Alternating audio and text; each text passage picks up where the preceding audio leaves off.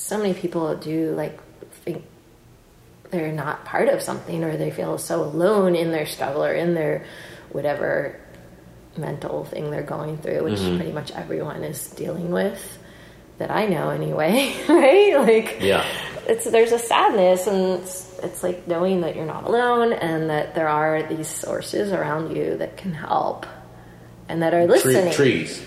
Or whatever. Sun, or whatever you pray Yeah. to, you know, whether it's a deity, or whether it's, universe, or whatever you want to call it.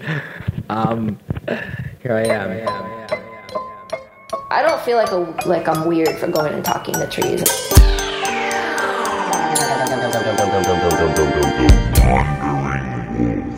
I'm a hustler.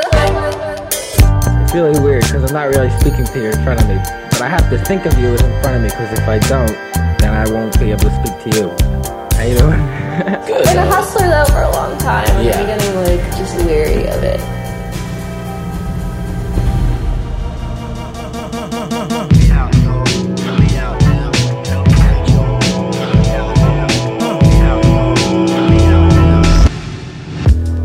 Atlanta is over and done with. Let's assume it was a wonderful show.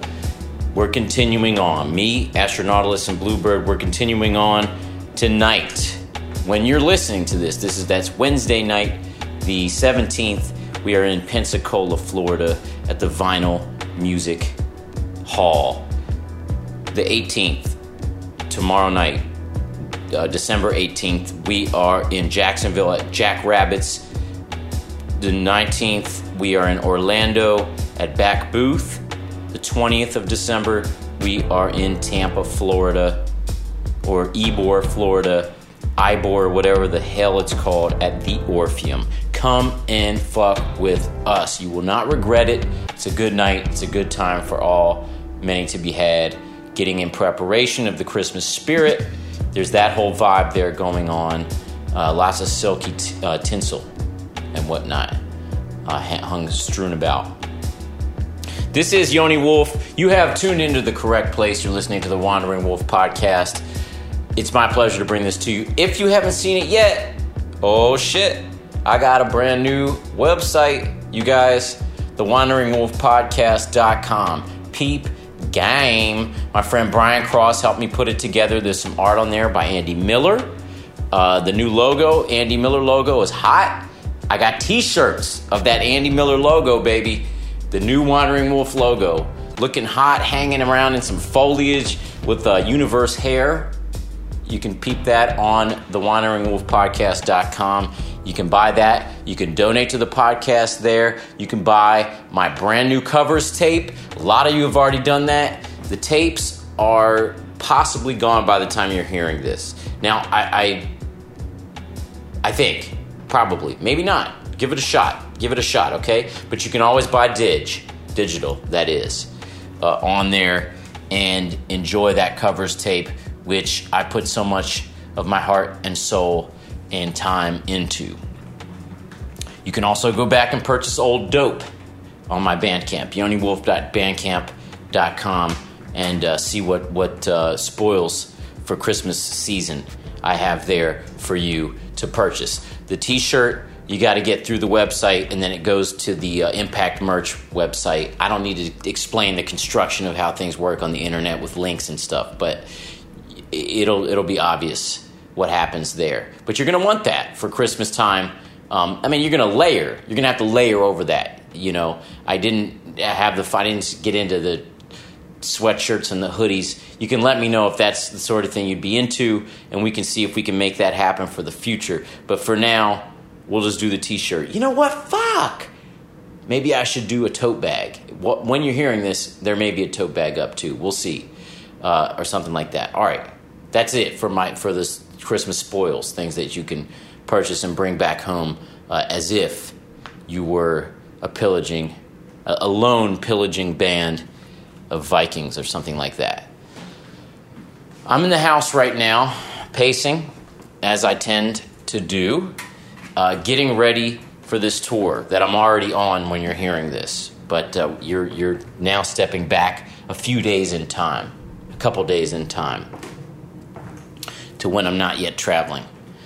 I'm looking forward to it. I need this goddamn sunlight. The D3 pills that I take, I don't need that. I think they might be even giving me gas. They're not really doing the trick. They're not making me feel satisfied. I still crave sunshine. Do you feel that way in the wintertime?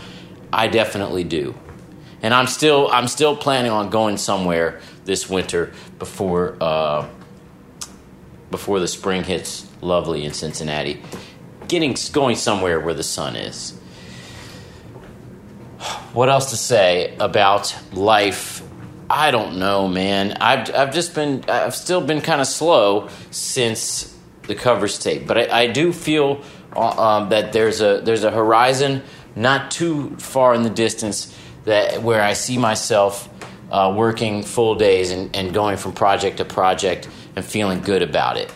I saw something on the internet that my buddy Will Bryant posted. It was just a little graphic that said, I make art because it helps me not feel sad, or something like that. I butchered the wording, but I feel that way. I do. And that's like the Tumblr meme or something that you would see. But it's true. And maybe you feel that way too. My guest today, Donna Rubin, is my yoga teacher. I mean, I've been to many yoga classes throughout my life, and I started going to yoga in Berkeley, I guess, when I lived out in Oakland. I think the first yoga classes that I tried ever were at the University of California, Berkeley, with my girlfriend at the time, Anna, who's you can find on this podcast, and she's an alum of 2 episodes, Anna Stewart, and she I guess she had some kind of membership to the university workout place or something. So there were some classes there that I tried out, and I sort of enjoyed it. It's very difficult to get into when you first start because you're contorting your body in all these ways that you're not used to, and you breathe heavy and you hold your breath and do all that. But once you do it for a long time and you get used to the postures and stuff, it becomes something that's very, very therapeutic. It's really all about the breath, and any yoga teacher will tell you that. It's all about just maintaining that in and out, and that's your power source. That's your source of stamina, all that stuff. So that's really what I think about when I go in for an hour 15 class or whatever. I'm focused on breathe in, breathe out, breathe in, breathe out, and the movements are coordinated with that. Okay, but their foliage, extending from that rooted trunk of breath. Okay, that pillar.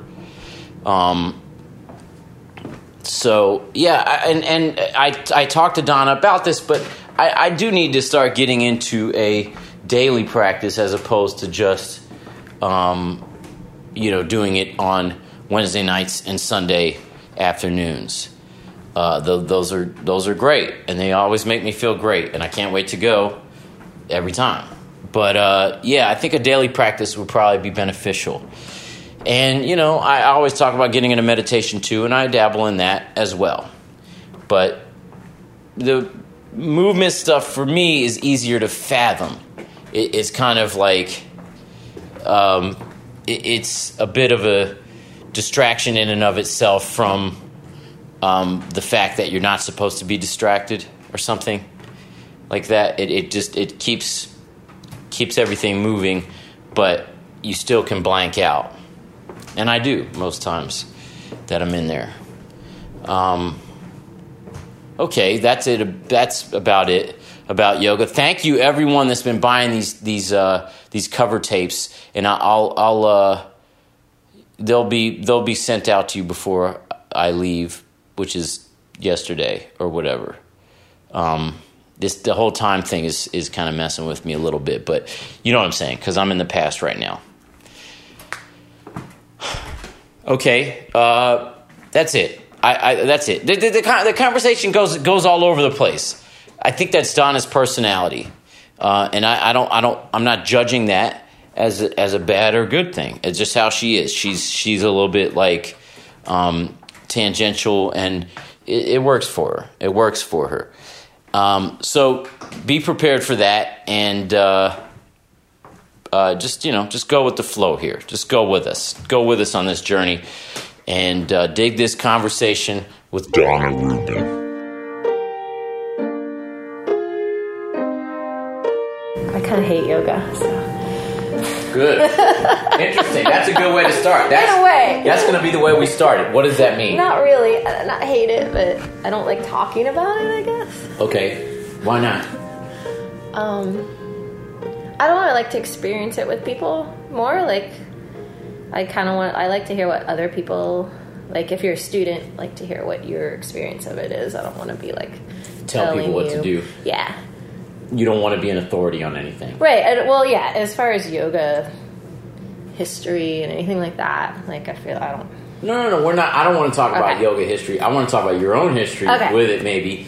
Oh, yeah, you said my history. But like, I just found out that I lost one of my, like, best gigs today. A yoga gig? Yeah. Where? Because I had already stopped. I took a break from that one studio. Mm-hmm. Because I was like, I don't want to teach yoga full time. I need to cut something out so I can start to think about doing some other things.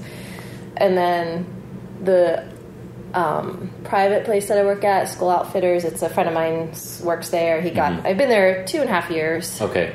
Great people. It's a really small group, but whoever I like check in with once a year about pay and that kind of thing pulled me today emailed me, can you meet after? And I was like,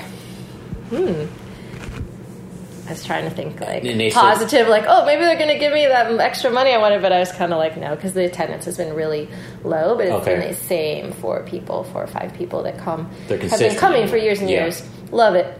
And then some new people start to come in, and you can see, and I think they're going to be probably upset because this company offers like a wellness program, but they can choose either boot camp, which has more people than yoga, or they can choose to get like a $40 voucher to a gym or something like that. I see. It's at a company. At a company, so it's on their lunch hour. So so they're going to be upset. Yeah, these few people, but and they're so dedicated. Like they're coming on their lunch break, and it's basically like they're getting a private yoga class. It's only. I mean, it's kind of like Hofner when we have those small groups, but it's always pretty small, and they just haven't built up enough. They needed to build up more numbers, I guess, for the committee whatever decides these things to be able to afford it. And and she assured me that it wasn't like anything I'm doing, which I know. Yeah. I know like they're happy. The students are happy with whatever I bring them, and but it was a great. Who the fuck wants gig. to do boot camp on their lunch hour? That's some weird shit to me. I know. Like get all sweaty. I guess that makes sense in a way to get. But it was a huge chunk of, it was easy gig as far as, but I had to go out to them. So it's in the middle of the day, so I couldn't take it, took away from other jobs I could possibly get, like, especially because I'm looking to work in schools. So you're like, well, Tuesday and Thursday I have a lunch hour class, so I can't really do whatever, like normal jobs on that day or normal hours. Either have to teach an early morning class or a later class if it's a class thing. So it sounds like you would prefer to do what I would call like outreach almost with yoga, where like in schools or like things like that, as opposed to like teaching our hippie people like me that already are into yoga or something like that. No. I like teaching you hippie people too, but I don't think of you as a hippie person. I'm not a hippie, but you know what I'm saying. Like people that would already be into yoga. People who, I like teaching my friends. Like I don't ever want to stop the Hofner thing or my North Side. That's a good class. Yeah, that's one of my favorite class I've ever been in. Yeah, those people and it's great, and it builds and builds. And I like that kind of thing. Like I just don't want to. Like I never wanted to be sort of like a career yoga teacher, but the opportunity like presented itself a couple years ago to start working in these sort of hot yoga or commercial studios. And at first I was like, no fucking way. Like that's not for me. And then I lost my space that I was doing my collective out of, and I was sort of in a like, I don't know what I'm doing. okay, I'll try this. And it was like the first time, the first place I worked at, that Yoga Live place, actually, like, they gave me tons of classes. So I was making this really pretty nice paycheck, which I never have made money in my life. Do you have to do their routine? No, not really. It was sort of a format that you have to follow a format. And then, no, it wasn't. It was, I pretty much had free range. But then I lost that job. The owners of that place are just insane, or I don't know who owns it now or what's going on with it. I still have some friends that work there, but most everyone who did work there now works at Moto, which is a little more reasonable as far as how they take care of their people. These names? Yeah, I don't care. Okay, I mean, I may still teach. I would sub there. People and put up like notices on the group, and like I'll be like, oh, I could possibly cover that. Sure. Like, I'm not gonna, burn my bridge or whatever. Sure. I love the people. There was a lot of stuff that I didn't love about it, having to do with it itself, and then just my personal stuff. I feel like you're probably best served in a free range environment. I have a hard time working for other people. Yeah. Always, and that's gotten me in trouble as far as I've never made money, and now I'm kind of at this point where today I was just like, okay, don't get bummed, because it is just going to be you've opened up your schedule now for some. Now those days I don't have that. I don't have money, but I also have that. That if I want to start working, I really want to teach, not yoga, teach in schools too. Okay. My favorite job right now is teaching dance. Okay. With these little kids. Teaching ballet and stuff like that? It's called Creative Movement, because it's first through third graders, and it's a Catholic sort of like modern dance in a way? It's kind of whatever I want to do with them. Okay. And it's trying to get, 15 first through third graders. It's a Montessori school, but it's a Catholic school. Uh-huh. So I'm not allowed to teach yoga officially. The principal, it's of the devil, because it's not of basically they don't bring that into school. However, the school's a Montessori school, so these kids are actually they're really cool. They're creative. They're I think they're getting a lot of good supplement to their education. It's not like some of the public schools where I've done after school work with, and these kids just don't have anything as far as enrichment or arts. So these kids are super fun to work with, but it's hard because it's a big group. But anyway, I can kind of do any. Yeah, I can use all of my stuff, new dance. I can do a little theater. I have mostly what they love to do is make up their stuff. I give them a little warm up. I try to give them a little bit of technique. Make up their stuff routines, you mean? Yeah, I'll be like, hey, go create a dance about blah, blah, blah.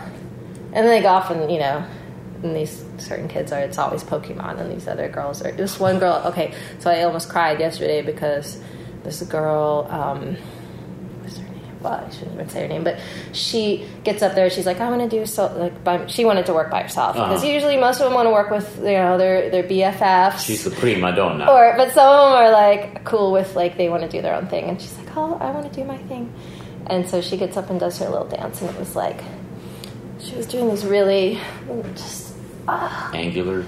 Yeah, it was sort of like ballet, but it was really just very sweet and lots of little hand gestures. And she was kind of giving little looks to some of the boys, and I wasn't sure if she was I couldn't tell if there was a teasing dynamic going on or what she was doing. But then she comes and sits next to me, and they can tell me if they want to talk about what they just did. And she was like, what word did she use? She was like, dance consoles me because my parents are getting a divorce, or my mom and dad are getting divorced. Aww. And I was just like, yeah, it will for the rest of your life. It was really sweet. But I forget it wasn't console. It was some word that comforts me or something. Something like that. Yeah. But it was a word I was sort of surprised it would. That she would know. Little, I'd say she was a third grader, maybe second grader. Yeah. Anyway, it was really sweet. But so I'm trying to build up those kind of gigs again, after school. But again, I'm so scattered with that stuff too, because it's not a full-time anything. It's always these You're a hustler. I'm a hustler. That's a more fun way to put it. That's good. I've been a hustler though for a long time, and I'm getting just weary of it a little bit. I know what you're saying. I'm similar. You're a hustler. I'm a hustler. Yeah, it's a similar thing. I was trying to scrap together a living and figure it out, and And you get good. Like, I just got really good at not ever having money, especially when I lived on the West Coast. But in a way, it's like, it's a little too, like, I wish I wasn't that good at it, because I think I'd push myself a little more. You push yourself to make some more money. Yeah, but I'm also really stubborn about jobs. Right. So what you like and what you don't like. That one job is kind of like, there's too many things just like that aren't right. And B, I was getting injured. Like, I just wasn't feeling strong in what I was doing. I wasn't sure what I was doing. So I was like, let's take a break. And wait, this is where the studio. You were getting injured, teaching? Yeah. Okay. In a hot room. Because you're hypermobile and demoing in a hot room can be very dangerous. You have to really pay attention, and because your adrenaline gets going, your body. I mean, that's why it's good for a lot of people too. Yeah. Like, I love hot practice. Yeah, you have a little less pain if you are injured, so you can get into those areas and work them. But in teaching, it's the same thing. Like, so I'd go and demo something. I'm not warmed up, but I feel fine. I'm warm. Right. And I have my teaching adrenaline, that doesn't happen to me. Rarely does it happen to me in a non-hot class. Right. Because I know where my stopping point is, and I can feel it right away and back off. But in a hot class, I just go through something, not feel it till later. And then I had an injury too. From back in the day? Over the summer. Maybe I should stop talking and let you ask questions, because I feel like I'm just rambling on. No, it's fine. It's fine. But I am curious about... I had another injury that made me... That was part of also why I stopped. It was... I see. I need to heal this. I'm still working on it, but it's almost better. But I want to go back, and you started as a dancer, and just around what period did you get into yoga?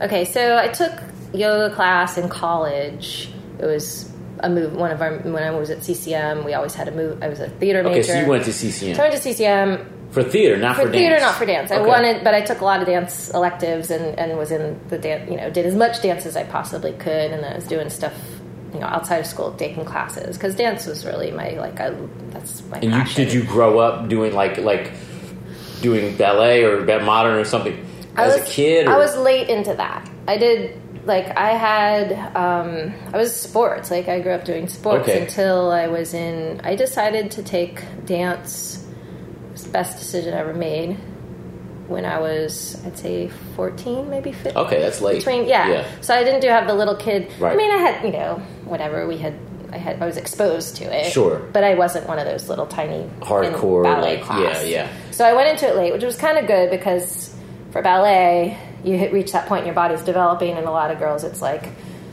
It stunts crazy. Yeah. But I was already, my body was changing, although I had, weird eating disorders and all that kind of stuff. Okay. Not disorders, but what do you call it? Body image. Body image issues, yeah. Just lives with you forever. But same here, yeah. But... So I did that, and I was really into ballet at first. I got to, was doing point and work, and got into modern and musical theater, because I was into theater, singing, all of it. So just all the arts, performing arts. Yeah. And then old school, you could have just been an entertainer. Yes. Old school entertainer. I could have, Broadway, right, all that crap. But but then I went to CCM, studied theater, and realized I was like, I don't want any part of that. Oh, world. It shifted you out of that. Yeah, this was serious drama. Yeah, like stage acting. Yeah, but then I just knew I didn't want to be like a commercial actor, and I didn't want to.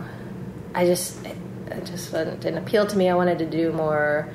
After school, after graduation, I started a little theater group, and we did more mixed media stuff, more performance art. There wasn't much of that going on in Cincinnati at the time, right. So we were kind of, pressing the boundaries Not a little bit, doing getting naked on stage, doing weird shit, writing our own pieces. We always had music involved, and then I was always like, I want to play music, or I'm always I see the other thing, I'm like, I want to get into that now. Okay. I have no focus. Is that still your personality? Maybe. Yeah. Is that something that yoga helps? with the focus? Now I can see that, like, yoga is one thing that I have and I will be able to continue to do, like, for my life. Mm-hmm. And I do keep going back to it to heal whatever breaks in me. Yeah. Yeah. And it's usually, for me, it's, for sure helps, the mental, the depression, the, anxiety, whatever. Do you tend towards that stuff? Yeah. I mean, I medicate, so let's go back to when I first started. Yeah. So I hit it a little bit in college. Dancing, you get used to doing certain stretches. Did you get super flexible from dancing? No, I have born. You were just born that way. Fucking A. Did you have this in Cincinnati where it was... That's what Maddie told me. I asked Maddie the same thing. She told me you can tell from her body. Yeah, she's like, I was born that way. We had this national, thing that they'd come into your gym class... And they'd measure certain things, flexibility, straight. You had to climb the rope. Sure. So for me, I was one of those kids that, you stand on, if I was standing on this bench and you reach your hands down and they measure how far beyond your feet, I could always go beyond my feet. Right. But I couldn't climb the rope until 6th grade or 5th grade. And that was, to me, so that's kind of my whole... Had to get your strength up. I'm always, in yoga, that's right, that's what I'm always working at, is the strength stuff, stamina stuff. I'm flexible, so I could, so I got into yoga because when I went out to San Francisco, mostly to dance and continue doing theater. This was just after college? Yeah, after we got the theater group, a few years after. And then we all kind of en masse went out. Who's we all? You're old people that no one knows anymore, or no one even. Okay, so but that theater, those theater friends, the alternative theater friends. Yeah, and I had a partner. Actually, got married. Oh, for a very short time. I didn't know this. We were we sort of had the group together, and then I know not many people do because it's just kind of one of those. The secret life. It's a secret, yeah. But it was not. At the time, thought it was a good idea, and quickly learned it wasn't. Anyway, we moved out there.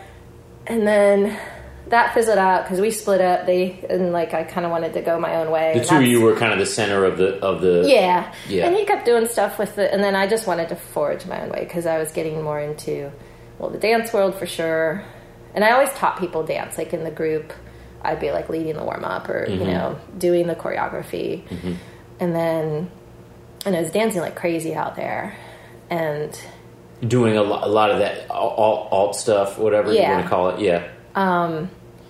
Working specifically with a teacher who I went back to and I would go back to, who I consider to be my just favorite teacher of all time, Kathleen Hermesdorf. And, I play Albert, who plays music with her. He's her partner, and he plays live in classes. Sometimes I play his stuff in class. But anyway, met them. They were in this group called, at the time, Contraband. I was doing stuff with them, and then I moved to the Mission. I lived on Valencia Street in the storefront window. In the downstairs in the storefront? Yes. Okay. My bed was on 14th and catty corner from the what's that bar called? The biker bar place. Zeitgeist. Zeitgeist. Yeah. It was this. Yeah, and I literally lived in a loft in a northern Mission area. Yeah, that was crazy. And we had a little place there and had little shows, and then I moved in another spot in the Mission that had shows and stuff, and this was getting way more into music, and therefore at the time in the Mission getting way more into doing destructive things like drugs. Drugs. Were you doing hardcore drugs? Not anything, not super hardcore, but just damaging things. Yeah. But I didn't get into heroin, thank God, any of that stuff. Yeah, but that was rampant there. Oh, yeah. Yeah. A lot of people I knew did. Yeah. We're in the early 2000s or late 90s? No, this is late 90s. Okay. So, as I started kind of going that route and got to play music with just all these, mostly dudes, but women too, but people. What were you playing? I was playing drums a little bit. Played drums first, but I was learning to write songs, and that's when I started writing songs a lot during that kind of period. And had you previously been how did you have your the ground set for your music? For learning? Music, I did. Growing up, I had lessons when I was a kid. Piano lessons. My mom's cousin was a piano teacher, so I started when I was 3. violin, like in the grade school and junior high. I think I played in the orchestra in junior high, and then we're in Pittsburgh at that time. Yeah. So piano, but I never. God, I wish I would have stuck with it but I was too. I don't know. I didn't practice. So by the time I got in high school and I was having these lessons, and the teacher would come over and I hadn't practiced for a week, and it was just basically I was wasting my mom's money. Right. Same. And I never learned to read. Like I can kind of read, but never really got good at reading music. Here. Really, I just would memorize shit. And, yeah. So had that background, but and in college, someone had given me a guitar. Like I had, kind of played around with it, but never wrote or anything like that. So I started doing that then. But anyway, I was kind of getting more distance from dancing because I wasn't healthy anymore. Right. It'd be like class in the morning. I was like, no, I'm hungover. I can't really go. I'll feel like shit. Right. So I kind of got a little more away from that and more away from my, less about the morning, more about the night. Music. So then shit hit the fan in San Francisco. I don't think I want to talk too much about that. Okay. But you had to get out. But I was at a low point. That's when Bunny though came. Okay. My doggy, the puppy. So she turned me around. And that's when I came back. So that was around 2000. Okay. So I came back, and I was really, I was unhealthy in my body and my spirit and all that. Like, it was just, something always stopped me from going too far into any excess. Like I never was able to keep up with most people. What do you think that was? I don't know. I just think I always had a good, maybe, your connection. Upbringing or something? What's that? Your upbringing or something? No. I mean, no, I really never, I've always like rebelled and stuff. Like not out of disrespect, but out of like that never, or church, you mean, or that kind of thing? Like, yeah, I don't know. Are you no, I assume you're Jewish always, since your last name is Rubin. No, I grew up in a Methodist church. Okay. My dad's side of family's Jewish, but he never, like, the only thing I know about being Jewish is some of the foods my grandma would make, like the matzo ball soup. Her name was Ruby Rubin. Okay. She was awesome. But, so, yeah, my dad sort of proclaimed being an atheist. So I think just so he didn't have to go to church with my mom. But you grew up in a Methodist church. Yeah. Okay. Which was...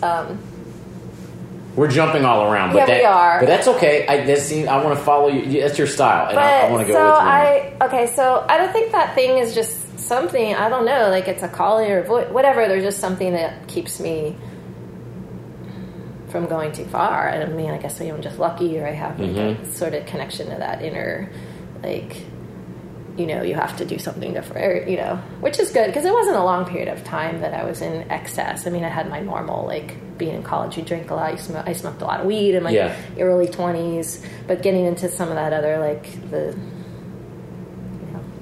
amphetamine kind of stuff. That was the mission stuff. The mission at the time. Yeah. And if you ask anyone, not anyone, but anyone kind of in that's what was going group, on. That was just kind of what it was. Well, you lived across the street from a biker bar. Like, that's going to be around. Yeah. And then later I lived on Sycamore then, and it was dumb and at the time, and you kind of know, like, it, but then you're just like, this is what we're doing. And then it all crashed anyway. So then I came back to Cincinnati, and with the pup, I was out of shape. I wanted to dance again. Why back to Cincinnati? Just because that was the last place you were before you went to Cali? Friends here. Yeah. My best friend Shannon lives here. She kind of helped me, hooked me up, got me in place. I had more connections here. I really don't have a lot of friends in Pittsburgh anymore. I didn't. I have like one friend that, I would, like, if I were to move there now, she would probably, I would drive her crazy, because I'd be like, you have to show me everything, and you have to do, because she's real connected to the music and stuff there. But so what happened? So I was unhealthy. I wanted to dance again. I wanted to, get back into my body, get in shape. And a friend of mine was teaching yoga, and he wanted to teach. He had just started teaching. Joe Barnett, a lot of people know him. Okay, yeah. He's kind of kept it going in the yoga world pretty well, and he's doing great. This is Joe who lived down in Tucson for a while. Yeah, I know Joe. Okay. Did you ever take his yoga class? I took one. I think I took one like yin class when he was guesting here. Yeah. He's like big time now. In that world. Yeah. I the met world him. I don't want to be. I met him through. No, I love Joe. He's real. He's real. I met him smart. through Austin Brown. Right. So he was studying Ashtanga at It's Yoga, and he had just gotten certified or just started teaching. And so he was starting a class. I took one of his classes, and I was kind of like, oh, I love this. And then he wanted to teach. I wanted to start. What did you love about it on your first go? I liked that it was challenging. Yeah. And it was. That was your first yoga class? Was it Ashtanga class? No, I mean, I'd had some classes before that, but it was sort of just here and there. I had actually done some classes with this great woman, Sri Louise, she's still in San Francisco or East Bay, but she was dancing. She's a dancer, but she had done the real deal, studied with some amazing people. Like, she knew the text, she knows everything, and now she's doing all this really incredible social justice work, and she's badass. But I think that's my phone. But she did some yoga classes through the dance world, so I popped into some here and there. Her class was I smoked cigarettes and stuff. So. You smoked cigarettes just at the time, but not in class. No, but that's funny because when I was studying dance as a teenager, all my dance instructors smoked in the studio. Oh, yeah. That was the thing. But that's old French style. Be okay, after half of your bar class, okay, stretch at the bar. The teacher's standing by the piano taking a smoke. Or go take a bathroom break, and then they light up. That's some French shit, I think. It's the dance world and the theater world at the time. Yeah. And, everyone smoked inside, so it was whatever. But, so I started smoking as a teenager, being a dancer, all that. Anyway, so I tried to take Shri's class, and, you think when you're a dancer that you're strong, and then you go to a yoga class and they teach you how, breathing, and you're just like, oh my God, I can't do this. Mm-hmm. I don't have that. It was harder. I wasn't ready different yet. Muscle groups or something. I wasn't ready yet to breathe like that. Mm-hmm. So, but anyway, so Joe's wasn't my first yoga class, but started doing that, and then we both taught a class out of the York Street 3rd floor. Have you been up there? York Shoe Cafe. Yeah, I played up there. Yeah. Mm-hmm. So on the 3rd floor, they have that big gallery. Mm-hmm. And I wanted to start up a dance class because I was just missing my dance stuff, and I kind of just wanted to teach it, so I'd start doing it. Yeah. And Joe, so we did a back-to-back, I think his class was in the morning and mine was at noon or whatever. So yours was a dance class. Yeah. And did that for a little while, and then I just started I'd start going to It's Yoga, and that's when I started learning the Ashtanga system or their It's system. Yoga is the one on Ludlow? Yeah, they used to be in the old Ludlow garage back then, which I loved that space. Yes. Had some good, and I got into the Ashtanga stuff, and that was kind of what I'd practice all the time. Okay. It's I liked it because it was... It's strict? Kind of, but they weren't doing primary series. It was Larry Schultz, who started It's Yoga, he kind of made it into a blend of the first, second, third series. Okay. And so people... A little more liberal. A little more liberal, but that basic format of sun salutations, and then you do your sequence, and then you do your floor work, and then you're doing your shoulder stand, headstand, and then shavasana. Vinyasa classes are all kind of based on that system. But so that was cool, and but I was really, really weak, and hurt myself. I got injured right away because of my flexibility. That's why how I'm so hard on people who are flexible. I know, yeah. I'm watching them like a hawk because I don't... Luckily, I'm not one of them. I know. And you are. People don't understand that being flexible in yoga is not a benefit. It's yoga, I don't know. A lot of these practices are not designed for flexible bodies. They're, They're designed to make you more flexible. Yeah, and if you're already flexible, it's really hard to learn how to engage the proper muscles, and if someone doesn't tell you. So that was the problem with that. No one... I mean, I did a teacher training at It's Yoga in San Francisco, and I still feel like I wasn't... I mean, I got stronger for sure. I mean, so wait. You went back? You went back to San Francisco? Oh, yeah, we didn't get there. That's all right. We are jumping around. That's okay. That's okay. A little crazy. That's okay. It has to reflect your personality, and I feel like you jump around. It's fine. So all right, you started teaching it. So I started practicing. I really loved going to yoga. I'd take their classes. I liked Indu and Amber, who actually teaches. She's got the yoga off studio, and Indu taught me all the headstands. When I pulled my hamstrings, because she was like, you don't need your hamstrings for headstands. Learn these 7 headstands. So, you know. So that was kind of cool. That was fun. And that was my introduction to whenever you have an injury, you're going to learn, like, a different thing that tons of other things, and right. it'll open you up to, like, new things. So, then I decided to move back to San Francisco. That was about 2000. Was it easy to get off of, like, amphetamines and shit? Like, when you moved back here? Yeah, and I was, like, as soon as I left there, I was done with that. Okay. Yeah. And it was like the person I was dating at the time. Like, it was just kind of like we did that stuff. He was way more into drinking than I ever was. Mm-hmm. So you come back to Cincinnati, the drinking's still there for anyone that wants it. Oh yeah. Which he didn't do well here. We broke up pretty quick after we moved back, and then we're still good. He's a great person. We're still friends and that kind of thing. But let's see. Yeah, no, it wasn't hard. It was never me. I was never like that interest into it. I don't like feeling. It was just what you were doing based on the environment that you were in, kind of. Yeah. Okay. It's kind of like how people drink here, like just in the music scene. I don't know what drugs they're doing now because I don't either. I don't want to. I'm like, turned 30 I still do in pot. San Francisco, and I was like, oh, this is like, you can't keep doing it. Like, you get to 30 and you have to make that choice. I think about anything that you're doing destructive to your body. Yeah. And then, so then I came back here another about 3 years, started playing in bands here, had a band here. What was that called? Oh, the snake punching contest. Snake punching contest. There's T-shirts floating around. You'll see them. It was a good band. I like that name. It was a good band, actually. Who was in that one? Scott Haggerty. He's still around.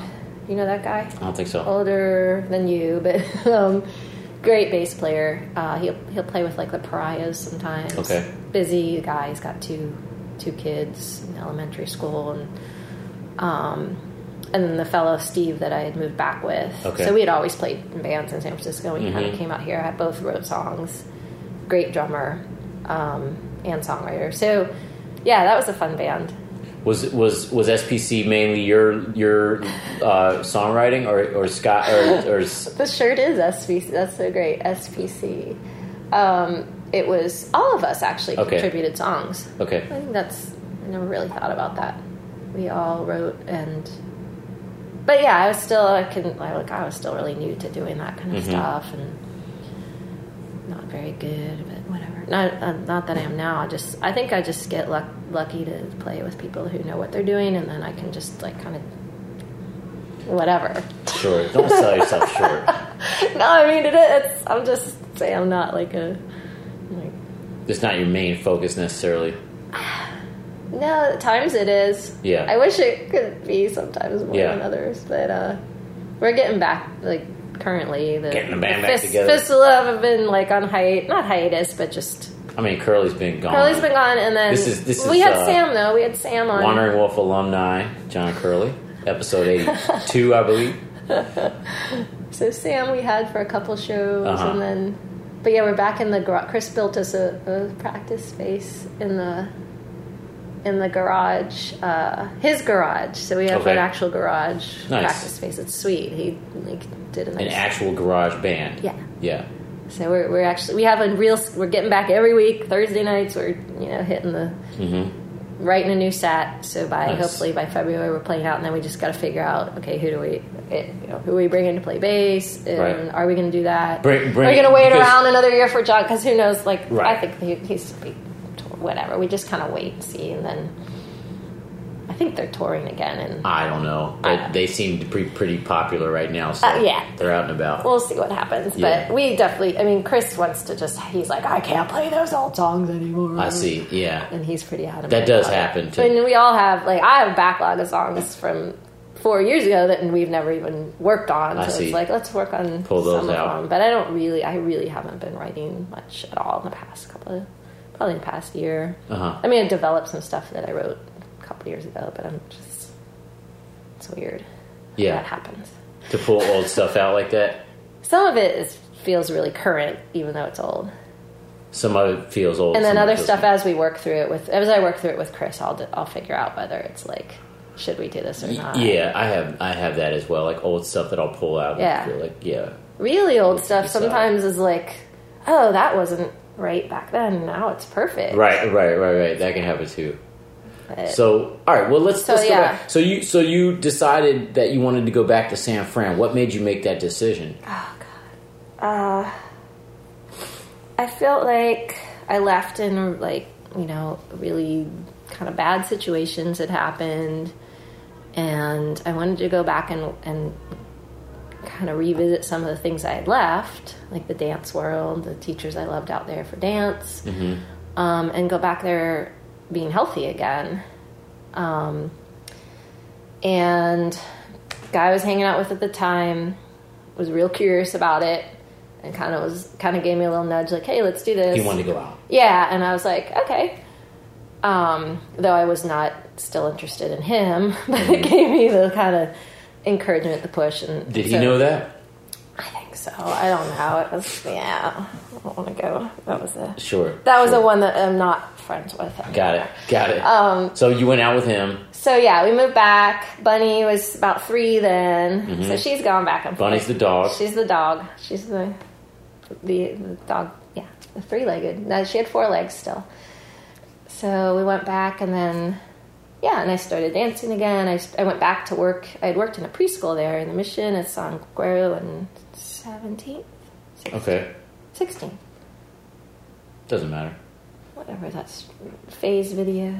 I don't know. That one I never bakery, lived in Tartine. Mission. Okay, yeah. That Tartine. came in a little bit later, but yeah, near Dolores Park. Anyway, I'd worked at this preschool. I went back and immediately was like, I'm back, and do you need me? And so I went to work there, and then I hit up. I started going to It's Yoga there. Okay. This After you had you had a pretty regular practice here at Joe's classes? Yeah, I was going to It's Yoga. Or It's Yoga, yeah. Learning that. I was practicing on my own. Like every day I was getting on my mat and doing this stuff. Every day? Yeah. I mean, More or I less. liked it. I was obsessed. Yeah. I was like, yes, this is cool, and I have a practice I can do. Would you you had that modified series or whatever that you had been doing. So you had that in your head, and you were able to just get on the mat and do they it. gave these little sheets out. You could, so you'd have the That had sequence. the series on it. Okay. Which is great because I immediately I took those home and I was like, okay, I can do this, and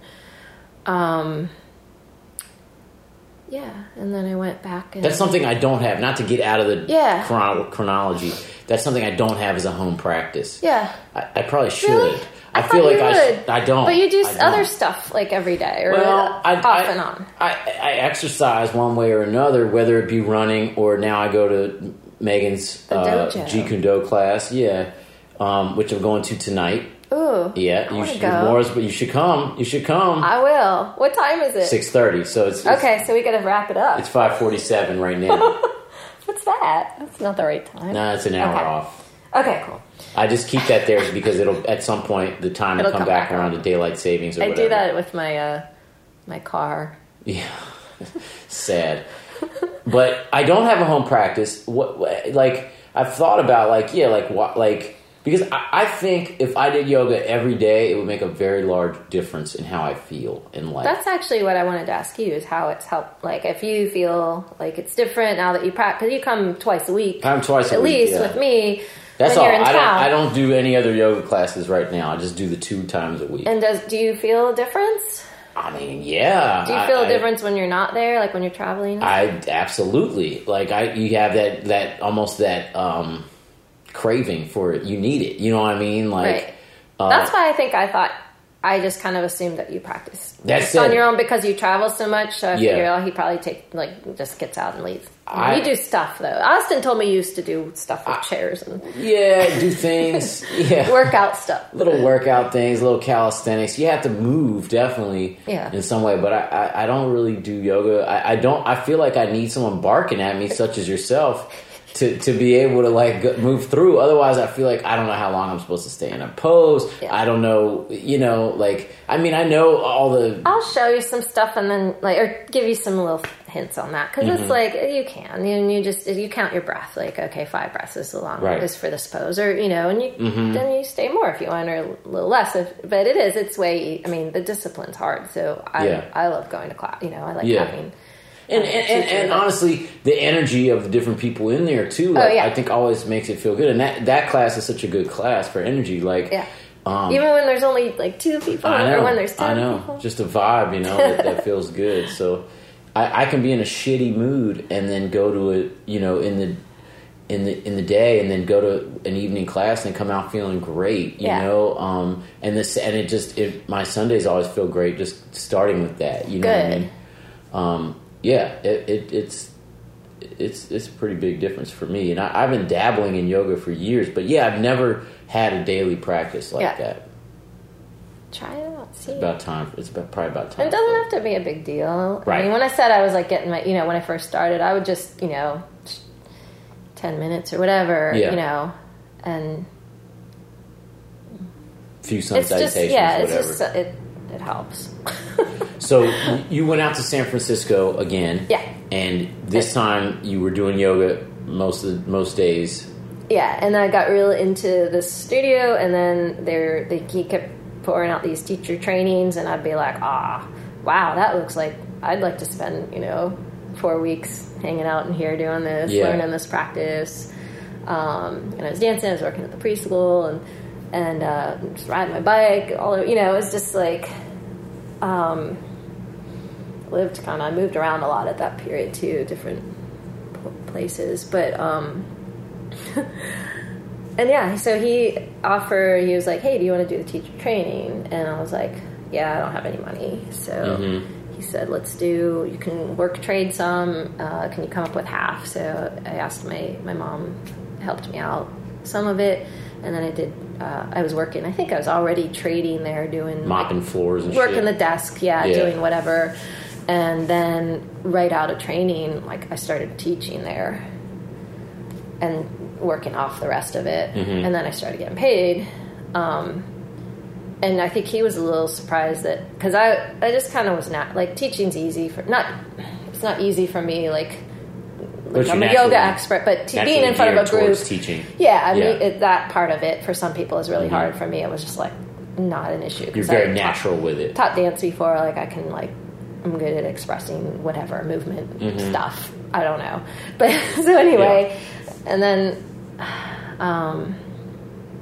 so I was involved in that studio, and then that reached its point, and actually had a falling out there, where he Larry was kind of a crazy man in a way, and I'll have a very different story about him than, say, Amber, who he's her guru. She totally... so do you tend towards having falling outs with people that are in authority over you at times? Maybe, but that was Are you a punk? No, I wanted to get paid, and my paycheck was 2 weeks late. I'm poor. I live in San Francisco. Every teeny little job, I had probably 4 jobs at the time, preschool, teaching some yoga classes. I was had started to teach some, maybe private here and there, but I had no money. So paycheck 2 weeks late, went down, tried to get paid. I was like, I need my check. And his girl, who then I guess he married at the time, he was on the phone. Right. He was a character. And I love him, but there were some things, Sure. I was starting to see some things in the yoga world that I was just like, this isn't cool, as far as some of the ego personalities, and that happens, and that's part of... Let's talk about that. Okay. So, and I don't mean specific people. Sure. I'm not trying to get you to No, I dirt, don't mind. I mean, it's just stories. You don't got to dish dirt on people. No, I don't think of it as that. But the idea I can of be honest. Within something that you're supposed to be stripped of ego, and right, I mean that's kind of the idea is you're breathing, and you're kind of just like any meditative practice. You're kind of trying to and you're placed in a teacher or someone who is say this guy's been teaching, he had been teaching 30 years or whatever, he's in a place of authority. Right. People are looking up to him trusting him. He's holding trainings. He's placed himself in an authority some people get juiced by that power. Sure. Yeah. And I started to see some of that. There was at one point I was like, and he, like that is a thing. Like there's parts of him where I'm like so grateful, like you know, and other parts I'm just like, oh man, he was great. He was not. Yeah. Like, he didn't like anyone that didn't have money. He did not want to hire teachers that actually needed to work. He wanted more wealthy people who are just kind of doing it because they wanted this. Because then he wouldn't really have to worry about paying them that much. Yeah, because apparently this was kind of a normal thing that went on. I see. From what people told me, I don't know. But it was time probably for me to leave in a sense too, because I was practicing totally with this other teacher. I wasn't really practicing there that much anymore. That happens to me where I'll like be done with like I'm not finding my teacher here anymore. I go somewhere else. Yeah. He didn't like that. Yeah. I had great classes. My students, super happy with my classes. Had a nice community. Like I loved the people there. Of course, I'm never have an issue with students. But at one point I asked him to mention a benefit that one of these other teachers at another studio was holding for Katrina when that was going on. My dad lived there in New Orleans. In New Orleans at the time. Yeah, I didn't know where my dad was for 2 days. So it was, everyone was concerned, but I had a little bit of like invested, like my emotions were tied up with that situation. I was definitely like interested in this other teacher holding this benefit. I was like, that's cool. And I asked Larry, I was like, will you announce this? Here, I hand him the file. I was like, will you announce this at the end of class? And he was just like, he's like, that guy just wants attention. Or, he was... Right. Which... And he's right. That guy did end up being kind of another like megalomaniac kind of person. So there's a lot of people like that within yoga. But he was doing a good thing, Of course, there's a lot of people like that in general. I guess. In general, but you'd think in yoga. But that made me go like, what? This is just like a good thing. It should be a community. Like, why can't people help each other out? Right. And like instead of people competing and like, I don't know. And it's just such a weird. Anyway, so I wanted to be paid. He got really mad because his girlfriend, she wrote me, I think, just a personal check. It wasn't a lot of money. It was probably like a couple $100 or something, for a couple weeks of classes or whatever. And, or a few classes. And he got off the phone and he freaked out and was like, he's like, don't practice here anymore. He was like, you're not teaching here anymore. I can't deal with you. Don't even practice. Oh, man. He disowned me. Right. It was weird because Joe was actually visiting at the time. Joe Barnett. Yeah. And he was staying with me because he had ties to that studio. Yeah, so that all came and I was like, and I was young and I just started and I was like totally like freaked out by it and not even, sure, the job part of it, the money, but it's not like that. I had some other work, so it wasn't like but it was just like, I can't believe this just happened. Like, what? And, and then I never went back. We don't have too much more time. I want to get through some other stuff. Okay. So did you, but did you continue to teach? I had been elsewhere after that? I was at the preschool and I'd started to do a yoga program there. Yeah, because, for the kids. Yeah. So they were like, you can come in we got budget for this. You can come in and be a specialty. Yeah. Create a yoga thing and I already knew the kids, so that was freaking awesome. Which is something that sounds like that's the kind of what you like doing. I love that stuff. Yeah. And then I taught there's a little tiny studio. Well, I don't know if this was at the same time. I had some privates and I continued to teach, not at any big studio. Like that was basically... You prefer the small neighborhood. Yeah. I taught at one gym in Pacific Heights. That was kind of fun. It was just weird. Yeah. They had a really beautiful room they made for their yoga and Pilates, and it was a little private gym. But it was fun because I'd take 2 buses, get out to Pacific Heights once a week, and I had a little routine afterwards. I'd always go to this one of the taco places in the Mission. Because at that point, then I lived on Chenery Street in Glen Park. Okay. And I taught some other kids stuff too. I got I had some school gigs there, here and there, And then there was a little studio across the street from where I lived that I taught. Okay. This guy, Pilates instructor. So you jumped around a lot to a bunch of, you just kind of like, yeah, I would just, and I always just found like, stuff that's close. But yeah, and then I came back here again. Yeah. The bunny lost her leg, all Okay. that kind of came down. I was, I just needed to get kind of back closer to family. yeah. Take a break from living out there. But that was, I don't know, I still...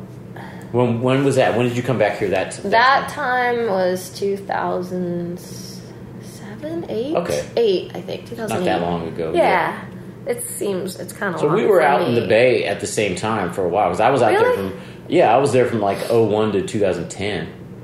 Okay, yeah. So, yeah. Then we did overlap. We definitely overlapped, but, Briefly. big city. That was... And I was in Oakland. I wasn't really... I was only in Oakland in that first phase. I see, yeah. On 60th Street. I love that place. I lived on, like, right by, like, 59th and Shattuck. Did you go to Lois the Pie Queen? I didn't, but I know that place in Tennessee. You live near the Ashby Bart. Yeah, close to Ashby Bart, yeah. I love that flea market. Yeah. Every weekend. Well, I would like to talk about spirituality and stuff like that a little bit. If I don't know where you're at with that. I'm curious. Where like, do you have a meditation practice? Do you where are you at with spirituality?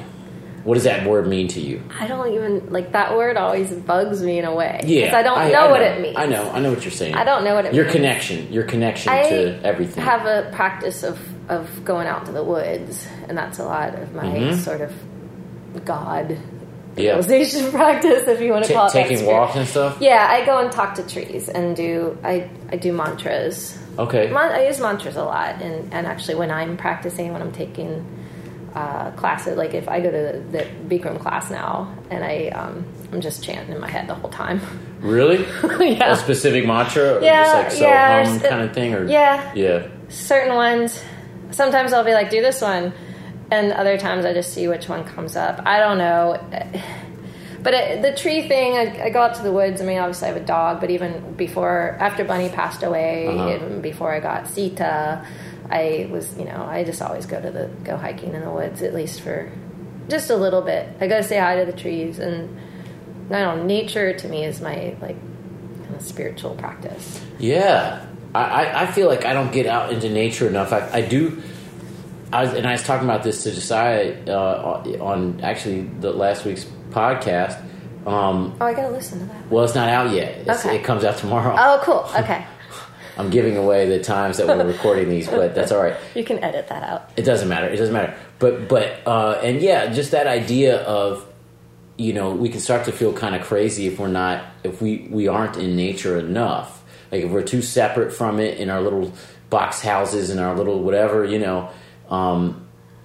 we start to lose touch, I think. Right. Well, that's what the yoga... I mean, yoga is... That's to bring us back to nature. I mean, that breath is, everything. Mm-hmm. I've been really into this guy, Stephen... I think it's Herod Buhner, Stephen Herod Buhner. He wrote... I haven't read his books. I'm kind of horrible at reading now. It's all right, me too. I used to be better. I listen to audiobooks. I listen to audiobooks and podcasts. Nothing wrong with that. I can't find this. I'm going to buy this book, though, and read it because I can't find an audiobook. I know there's nothing wrong with it, but it's kind of concerning. I used to be kind of a good reader. Now I'm not. Oh, wow. Yeah. But Stephen Herod Buhner has this book called Plant Intelligence in the Imaginal Realm. He did another book on herbs. He's super interesting. I'm listening to these talks he has on YouTube. It was like a 5-day retreat. Mm-hmm. And it's really neat. I want to delve into him a little more because he's talking about how the trees, the root system of trees and have this, are so similar to brains and nature is, we think we're the intelligent ones, and it's not the case. It's these systems have been here billions of years, even bacteria, He talks a lot about that, how it's we're fighting the wrong things, right? We should be learning from these things that we want to take over, basically. And that's obviously, you see where the world's going right now. It's coming to a head. But he's super interesting. Just I've been listening to him, and he's anyway. But he talks about how, you know, like you can get into that state of childlike, or you see like animals are in that state a lot, puppies, that just like, you know, where it's not weird to go. Limitless nonsense bliss. Where it's not like I don't feel like I'm weird for going and talking to trees. I just feel like that's me getting back into my natural. What do you mean when you say talking like, to trees? I'll go and just like check it. I'll talk to them. Like, do you think each tree has its own personality? I don't talk to every single tree because there's a lot of them. Right. But if I see them, sometimes I'll go up and touch them and be like, hey. Or I'll like, and not always out loud. It's just sometimes like I'm thinking things, or I'll see a plant and just be like, what's your deal? Like, what do you but do? you feel like you're communing with nature. And with animals, obviously. But I'm getting like that. That's something kind of new that's happened to me in the past few years, where I feel like the plant thing. Yeah, way more into plants. Mm-hmm. Do you have plants in your house? Yeah, a little bit. Mm-hmm. Not a lot. I have one room that gets a ton of sun, so most of my plants, a couple of my plants that were outside, I put in that sunroom, and they're doing great. And I talk to them though. I mean, try if you have plants, talk to them. And I like my plants tend to die. Talk to them, ask them what they want, and then they respond. It's really you kind of.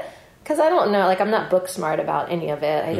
I can't identify stuff. I would like to learn all that, but I think there's so much you can know. That's how they learned about all this stuff. Was just like going up to things and being like, oh, this looks like whatever, and this is actually used for. And they figure out how to. Yeah, the uses for it. It was more an intuiting, not a. Someone else saying this is pre-knowledge of these things anyway, so someone has to figure it out. And that's I think I'm trying to bring it back to yoga somehow, or spirituality, but it's that intuiting, like what you know in your heart is real and is right, and then trying to ride that a little bit and be in that. Okay, so what does that do for you? So if you go and walk through the woods, you come out of that, what do you feel? What, more grounded? Sometimes I go and I'm like, I cry or I'm emotional, or and then part of it is it's a routine with the dog now, because she's got to have her time. Do you do it in the morning or the afternoon, or lately it's been midday. Midday. That tends to be when I've got a free spot, middle afternoon, and also because the sun goes down so early now, so in the summer I'll go later. It just depends on the day, but I don't know, that's one of the things. I have to be outside. I like the air. And spirituality is it's one of those words. I don't know what that word means exactly. I guess for me, it means some kind of like feeling, and it's like coming home, feeling like nothing, like that. I don't know. I think just so many people do think they're not part of something, or they feel so alone in their struggle or in their whatever mental thing they're going through, which pretty much everyone is dealing with, that I know anyway. Right? There's a sadness, and it's like knowing that you're not alone, and that there are these sources around you that can help, and that are listening. Trees. Or whatever. Sun, or whatever you pray to, whether it's a deity, or whether it's universe, or whatever you want to call it. I don't know. Or there's something I like to think about that. It doesn't always do it serves kind of like same for you. Like walking and hiking to me is a similar practice to yoga, meditation. Okay. And I'll just get into my rhythm, I'll get into my breathing, and I'll just like commune with what's around me.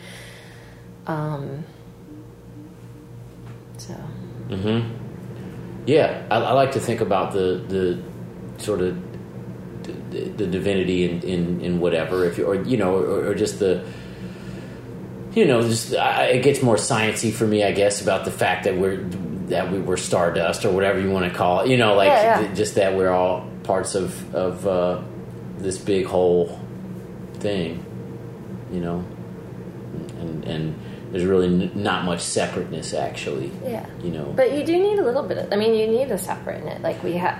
It's just different perspective shifts. You right. can think about yourself as that, because, yeah, you are autonomous, and you do have your own brain that thinks the way it thinks, and your own spirit or soul or whatever you want to call it or think about it like. Right. But then we also are really a growth out of the earth. You know what I mean? One of the earth growths. You know, if you think about it like that. Yeah. You know, which is only just another part of the. That's different systems of things happening in the universe. You know. And everything is made out of plants. Basically, it's like everything. If you think about even the instruments. Mm-hmm. Everything we use comes from the earth. Right. Yeah. Oh man, that was the saddest thing someone put up on their Facebook or whatever, that they cut down, like, supposedly accidentally, I don't even know where it was, like one of the oldest trees, like really illegally, like they were in the wrong spot and I was like, how does that happen? Right. This humongous, like 3,000-year-old tree. Like an old redwood or something like that? Like, I can't remember what kind. I'll have to look at it. But it would just, I was like, what the fuck? So you have a connection to plant life now. This is something. Yeah, and maybe I always did. I was always good at, like, if I was living in someone else's house, like a roommate situation, like in San Francisco, because that's how you do. I would, if I saw a plant dying, I'd be like, you need to move. Let's move this, and like. You would intuit that. You would kind of feel it. I can't stand to see a plant die. I mean, I kill them too. Like, it's not. My cat actually last year killed a lot of. Yeah. A couple of the things I had up at the studio, because she was peeing in the. Oh yeah. She pees in the pot. The acidicness of the pee or whatever. Yeah. Yeah. So, but yeah, if I see a plant, like at my mom's house, I did this last time I was home. I was like, it was already gone. It's like, you have to take care of this guy. Like, it's not going to just live. You have to water. Like, right. It's like, now I see why you have like fake plants everywhere. Well, we should close up in a minute, but okay, cool. But this is fun. I was all nervous. But I want to ask. I sound like a crazy person. But. No, you jump around a lot, but that's all right. That's your personality. I go with whoever. Is that my personality? Yeah. When I teach, do I jump around a lot? A little bit. It's not in a bad way. I mean, look. I think as a teacher, I think you are extremely creative with the sequence of things. It seems like it's freestyled most of the time. I think occasionally maybe you come in with some notes or whatever, but it seems like you tend towards just kind of feeling out the room, feeling out the people in the room, the energy in the room, and just going with your gut as to where we go next, which is cool. It'd be fun to work that's why it is nice to work one-on-one, because you can really prescribe what this person needs. Yeah. I mean, the tradition originally was that, like, the yoga therapy, you go and the guru is like, hey, do this, and right. But now it's these group classes, so it's like you have to kind of get the group thing. Every once in a while, we do have one that's like 2 people. Yeah, that was fun. I won't go to the wall. Yeah, let's do handstands. So, but what I was going to ask is, what's next for you? Are you like what do you like? What do you see as your the next phase? Your next phase in life? I don't. That's a really good question, because that's what I think I gotta just. I think losing that one job and moving out of it. One was my control, the other was not, and now I'm like, I really, job wise, like, I got to get my shit together, because I have a small place. I really don't want a roommate, unless Austin comes back and needs to, like, crash for him. And you really don't want that. You really don't want that. Yeah, but it was nice when he, like, I was like, it's nice to have a rent, someone helping with rent. But I don't know. I want to keep working in that, going towards. Kids always makes me feel like I'm in the right place when I am working with kids. But I don't know, honestly. Do you feel okay in that? I mean, art wise, I can go like art, performance, that kind of stuff wise. I know I have to work on a dance piece again, because that's like been aching at me, and and that's part of like this healing of my knee that I injured over the summer. I got to do that Bodies and Urban Spaces thing. Okay. And I did that with an injured knee, which I had injured in the hot, and it was like at that, and I had my birthday right then, and I was like, when I was working with that group and in that piece, a collaborative piece, it was so great, and I was like, yes, this is what I love, working collaboratively in dance and in creating art. And at the same time, I was like, you got to get this shit correct, because then I was trying to go back. I've been trying to go back to ballet, to classes, just to train, and I'm still. It's almost all the way better. But I remember there was a Jan Bloom. I might be saying her name wrong. Amazing, done African dance teacher, and they were doing some drop down stuff, and I was just like, I can't do that. Yeah. And it just made me so sad, and it was just like, keep healing your knee. So I've been, and I refuse to go to doctors. I don't get anything. Do you have health insurance? No. You can do it. You can do the Obamacare thing. I know. Well, and I think I qualify for all the Medicaid, actually, because I'm that poor. Yeah. You should try it. But trust me, I need to. My dad yells at me, and but as far as stuff in the body, like, I'm a self healer, and knee stuff, like there's this. I know I can heal this through postures and through what I'm doing right now. I'm strengthening. I'm learning a ton about it, and but it's like the same as anytime I get really serious about yoga. It's kind of to support my other stuff, which I think is why anyone does it. It's to make you the rest of your life. In and of itself, it's like I'd go crazy, and I think I was kind of going crazy when that was all I was doing. Right. You got to have a variety. So I want to work on some art projects. So some kids, some art projects, some dance stuff. If you need some like background, like tree characters, I'm a great tree or shrubbery. There is this other idea thing that I'll share with you, because I haven't really told. I've talked to my one friend, Nancy P. I think so. Yeah. Nancy Parrott. I'll say her name wrong, but I've talked to her about it. I don't know if anyone else, but I have I don't know if it's going to be a performance piece or some kind of art collaboration, or just creating a group of and right now it seems women oriented, but I don't know that it has to be like women, but dealing with mourning, rituals, and for mourning, and specifically, and how people deal with their mourning, with their sadness, and with I just, whenever a friend of mine has a tragedy, like goes through maybe a death of a parent, or something major happens, and and in general, I just don't feel like we all have a ritual for that. It's kind of like you do the funeral or the whatever, and then people can do their art, and for sure that's a purging. But as far as I don't know, that's something that keeps pulling at me, like wanting to create something. I mean, different cultures have their, we had the Jewish, we have this like sitting Shiva, and you do kind of have the, different cultures have the sackcloth and ashes kind of vibes, different things. Yeah, we don't. And here in the hipster community, we don't really have. We don't really have much in the way of dealing with that stuff. And I think it's, and in the it's a broader sense too. Like, I think we're all mourning like a lot of things that are going on in our society, in our world, but then in just, I don't know, there's something that I feel drawn to.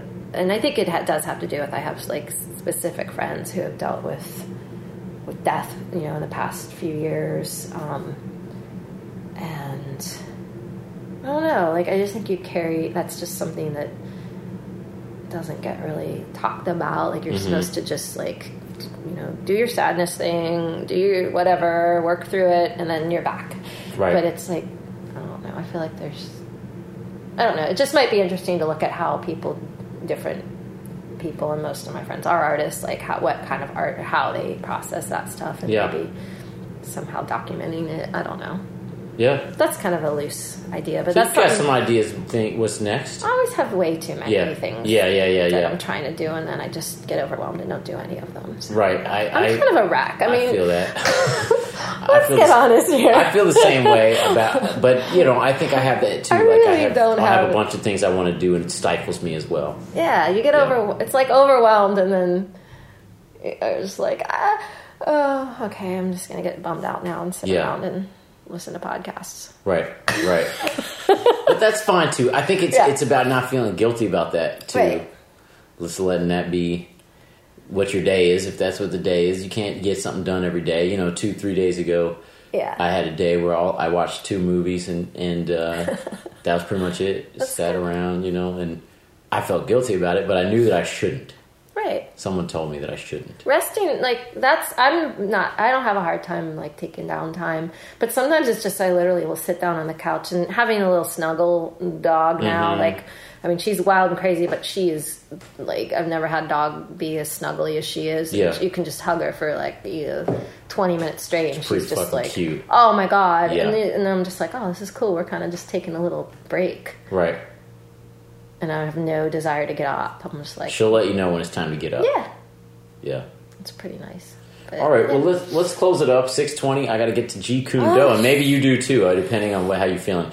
I've been sitting here with Donna Rubin in my kitchen, and it's been a pleasure. Say bye to these people out in the world. Bye, people out in the world. Thanks for listening.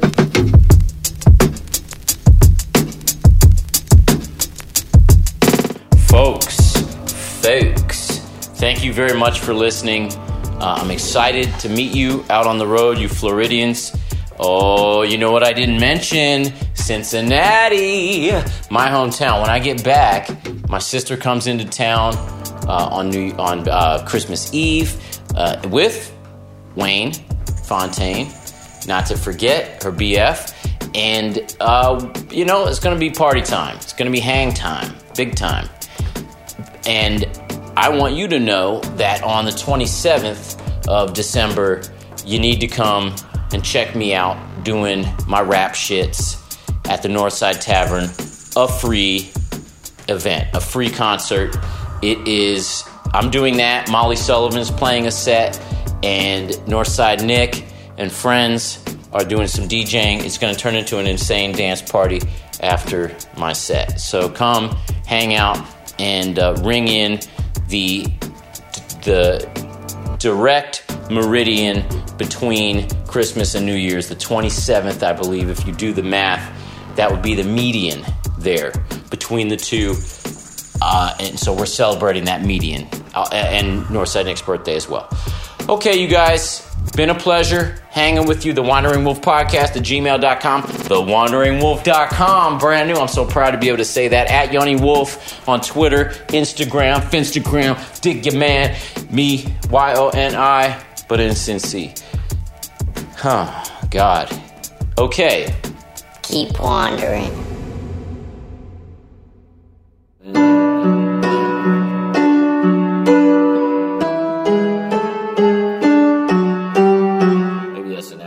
Actually, it sounds more like an outro. I'm like, oh, thanks, buddy. Or something like that.